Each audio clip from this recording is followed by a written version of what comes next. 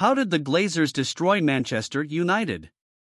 In the Premier League era, Manchester United is the most successful with a long history of heroism and the most beautiful play not only in England but also in Europe. They are the dream destination of many of the world's top players thanks to the unprecedented achievements they have achieved. In late 2004, the Glazers took control of Manchester United just a few years before Sheikh Mansour bin Zayed Al Nahyan did the same at City. But when the City boss came to spend money and still benefited the team by nearly £1 billion, the owner of the Theatre of Dreams did the opposite. Reports that the Glazers withdrew from Man United's treasury the same amount as the owner's equity. This was unacceptable to the fans. To buy United, the Glazers borrowed a total of £660 million, and between £265m to £275m was secured by the club's own assets. This type of deal is known as a form of leverage that allows the Glazers to buy the club despite a lack of money. For the first time since 1931, United are in debt with interest payments of around £62 million a year. How did Manchester United come to this, and how did the Glazers destroy Manchester United? Let's find out with ANZ Football. Lack of understanding of football. The Glazers don't really know anything about football.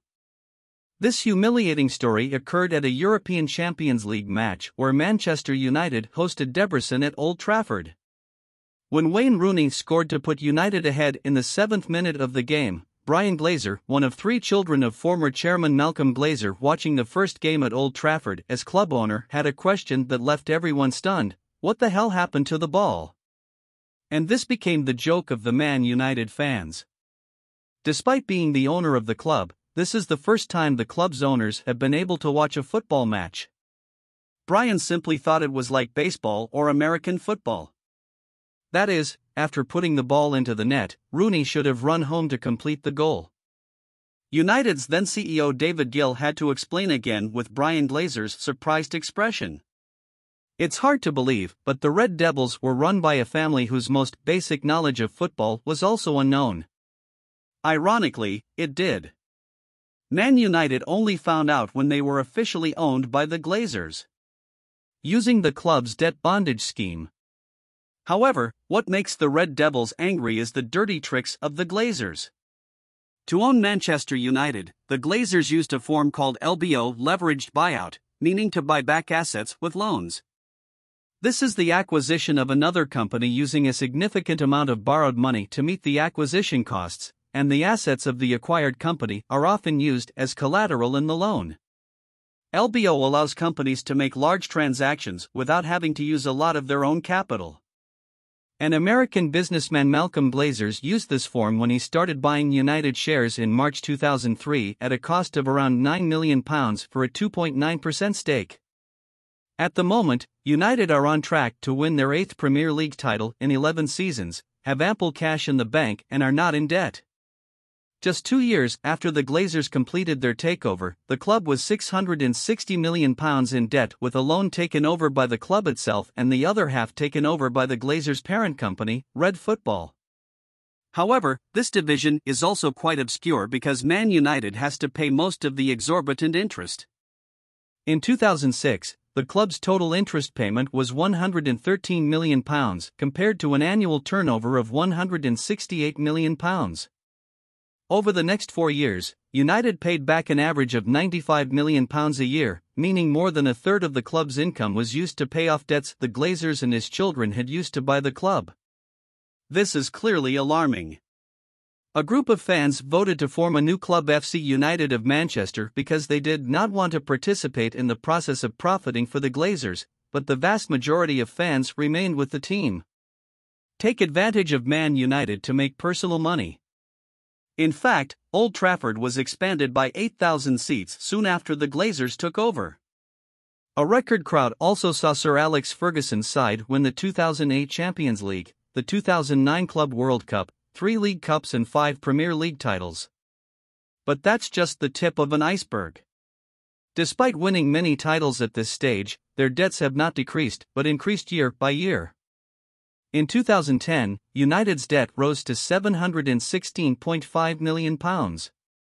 The profit is entirely due to the sale of Cristiano Ronaldo to Real Madrid for £80 million. Still, the Glazers pocketed a steady annual growth rate of £15 million for Malcolm's 6 children each year. The club seems to have become a money machine for American owners. Meanwhile, the number of times these people come to the field each year is only counted on their fingers. In the Carling Cup final in 2010, fans decided to oppose American owners by wearing the green and gold shirt of Newton Heath's predecessor club. The most iconic moment for the event was when David Beckham picked up a yellow-green scarf and put it around his neck during his return to Old Trafford with AC Milan and that season. Sir Alex Ferguson, however, is not a fan. The legendary Scottish coach always maintains the words to protect the American owners. Here is his statement in 2012. "The Glazers are on my side in every way. I didn't meet any opposition. They always seem to know. They must also invest to maintain their assets. I think there are a lot of factions at Man United that think they own the club. There will always be controversy over who really owns the club, always. They almost completely abandoned the club. In any case, the Glazers have never been popular with fans. They continue to increase the club's debt, even as total repayments and dividends have leaked to £1 billion since 2015. Protests persisted, especially after Ferguson's retirement. The lack of financial commitment is also becoming more apparent. When Liverpool, Man City, Tottenham and other big clubs invest heavily in infrastructure, everything at Manchester United is still the same as when the Glazers took over. A pink hole in the roof of Old Trafford's South Stand always drenched the crowd in sudden rains midway through the match. Old Trafford may be the biggest stadium, but it's also the most dilapidated. Perhaps football fans have not forgotten Cristiano Ronaldo's Manchester United interview. The focus of the criticism is, of course, on the Red Devils' current owners. Ronaldo said, "The owners of the club, the Glazers, don't care. I mean, in terms of sports. As you know, Man United is a marketing club. They will make money from marketing. As for sports, in my opinion, they don't care." Gary Neville, for 20 years, Manchester United didn't invest in the stadium and they didn't invest much in training. It's a club that is really struggling, and I've seen the last few years, Manchester United the only club like that. I think what can change now is the ownership of the club. There is a rottenness that has dipped into this club. Manchester United has been devastated under the ownership of American owners. Despite some improvements in recent times, it is not enough to help this family regain the sympathy in the eyes of Manchester United fans. And after nearly 2 decades of owning Manchester United, the Glazers also officially announced that they are in the process of selling the Old Trafford team. This is probably the information that the enthusiastic fans of the Red Devils have been waiting for many years. The PSG-owned group bought Manchester United. If this deal can happen successfully, a new and brighter era under coach Erik ten Hag is what the Manusians are looking forward to. If that's the case, watch out for ANZ football.